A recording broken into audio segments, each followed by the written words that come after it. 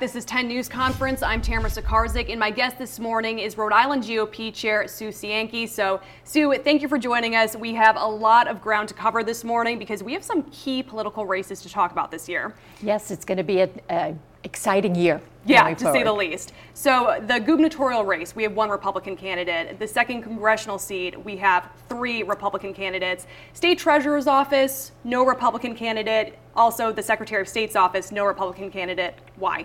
Yeah, well, I think we're still actively recruiting for people to run for those races, and it's actually convincing people that they could do the job, finding the right candidate. You know, we just don't want somebody in there as a placeholder. We want somebody that we actually believe can do the job. So far, we've had a good success recruiting for the governor's race, lieutenant governor, and certainly the AG's race.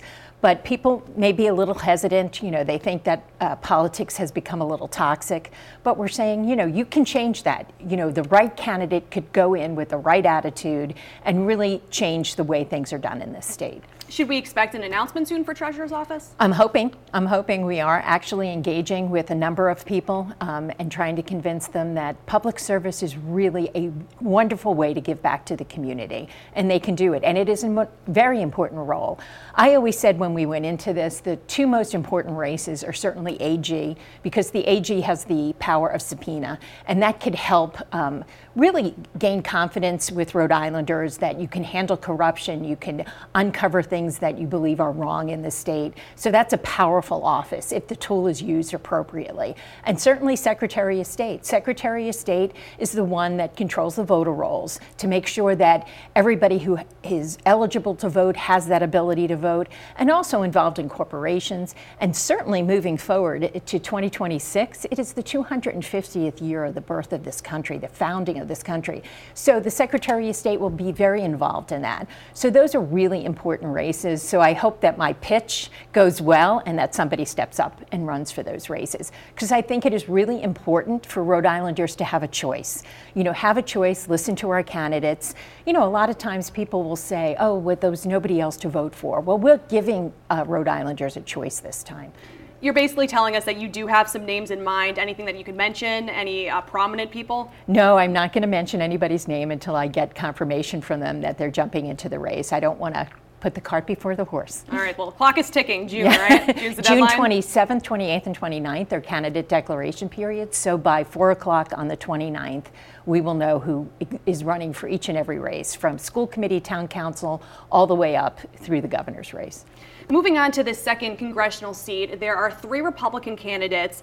Do you have any concerns that, you know, when it comes to primaries, whether we're talking about Democrats, we're talking about Republicans, when you see these debates, they tend to go very far to the left or the right. It's almost like bullying within your own party to, you know, see who's the best candidate. Do you have any concerns about that? So, you know, what I've said to all 3 candidates, and it's a blessing of riches, I say, on the Republican side, that we have 3 outstanding candidates that have stepped into the race to run for CD2. But there are currently, I believe, 7 candidates running on the Democratic side. I have sat down and talked to all 3 candidates and said, remember, you know, you are not to beat each other up.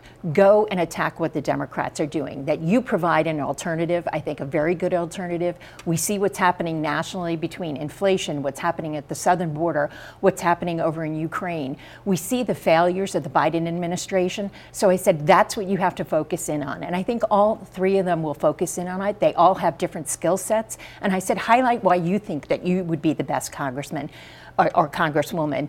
And, you know, point to the failings of what is happening in the Biden administration, what is happening and why. You know, we anticipate a big red wave throughout the country. So you want to be part of that red wave. So if you beat each other up and make it impossible for a Republican to win, that doesn't benefit the party at all. Playing devil's advocate, do you think that it's a little controversial focusing on national issues as opposed to state issues, when a lot of the national issues, I mean, we do live in a predominantly blue state, and a lot of the national issues recently have been very far to the right? Well, quite frankly, it depends on the race that you're running for. Certainly, when you're running for governor, when you're running for statewide offices, when you're running for General Assembly, you have to focus in on what's happening here in the state. And after 80 plus years of Democratic rule, you're going to focus in on what have the Democrats done to make your life better. Certainly, we've seen a failure in the school system. We've seen a failure of people to actually live here. When we talk about affordable housing, well, yes, their housing isn't affordable. Why not? Because our energy energy prices are too high, the property taxes are too high. So you have to focus in on state issues. But when you're running for Congress, the office that you're running on has national implications. And quite frankly, if there's going to be a red wave, we actually want a congressperson, a congressman or a congresswoman, to actually be part of that red wave, because you're not going to get any benefit to Rhode Island if you put another Democrat in and the leadership nationally leans Republican. So you have a lot of conversations with the National Party, of course, the National Republican Party. Do they plan on spending any money here in Rhode Island trying to flip that second congressional seat, or even for the governor's office, or do they kind of see Rhode Island as a lost cause because we are a blue state? No, actually, that's great. You know, I've spent the last 3 years as state party chair, and I'm always, championing Rhode Island, that come here, we can make a difference, but we need a little bit of money. Focus in on us. They are definitely focusing on the governor's race. They think it's a race that we can win, and certainly the CD2 race, they think it is a competitive race. So there is money flowing in here. We recently hired a new executive director, Jesus Solario, who has just made my job a lot easier. We can now divide and conquer. We can be at two places at the same time. So we're getting our name out there. We're making sure that Republicans show up at every event. So if any community has an event, we want to know, we want to be there, we want to tell people that we're here, and we intend on winning some of these races. What are your strategies going forward for this election season?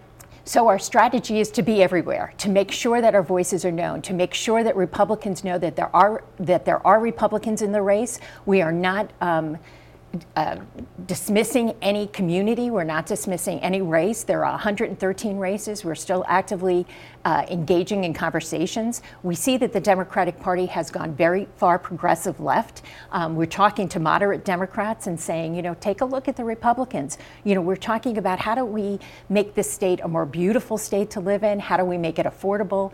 I think when people listen to us, and we're going to be in every community, certainly we're not ignoring Providence. We have to be there. We have to start winning some races there. We have to start picking up some momentum in all the areas that Republicans typically have avoided before. Speaking of Providence, as far as I know, there's no Republican running for the mayor's office.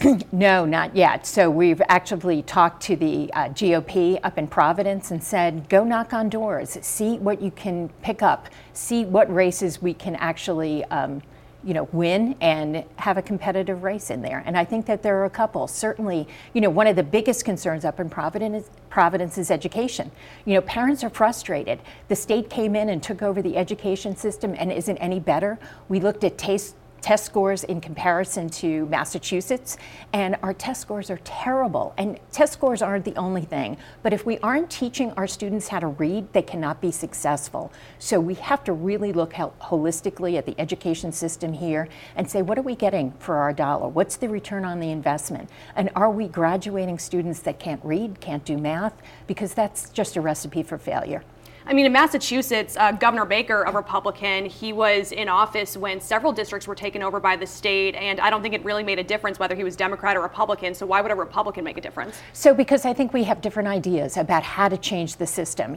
Any failing system, and in particular, that's Providence. Why are we subjecting those parents and those students to remain in schools that are failing? Give them the option. We put a moratorium in the state on charter schools. We think that you should open up that. We believe in education savings accounts so that parents that really want to take their students and give them a different education, it will make the public schools better. That's what Republicans believe. Competition always makes things better. Getting into some of the issues now, the Superman building, it sounds like, one way or another, we're going to have to use some type of state money, whether we knock it down, whether we turn it into something else, rehabilitate it. How does the party feel about that? I think that it's a historic building, and there's always, a fear that you're taking a piece of history away from us. But so far, the state hasn't been able to do anything with it, so we'll have to see what they came up with in terms of, should we knock it down? Does it make sense to rehabilitate it? Sometimes it's a very sad thing that you have to knock down a historic building like that, but we'll have to see what happens. But do you support the use of state money? Well, we'll see. We've gotten a lot of money in the state. We've gotten money from Build Back the Infrastructure. We have to see how that's used. We have to see how they're using the APRA money. I know that there has been probably over 12 million requests for how that money is being used. And let's see how it is best being used, how it's being utilized to benefit all of Rhode Island, and not a one-time fix. How do we keep the money that we're investing in Rhode Island? How does it long-term benefit all Rhode Islanders? The APRA money, a lot of that has just been sitting there for Right. months now, even though the legislature is now back in session. How would the party like to see that spent? Are there any particular projects?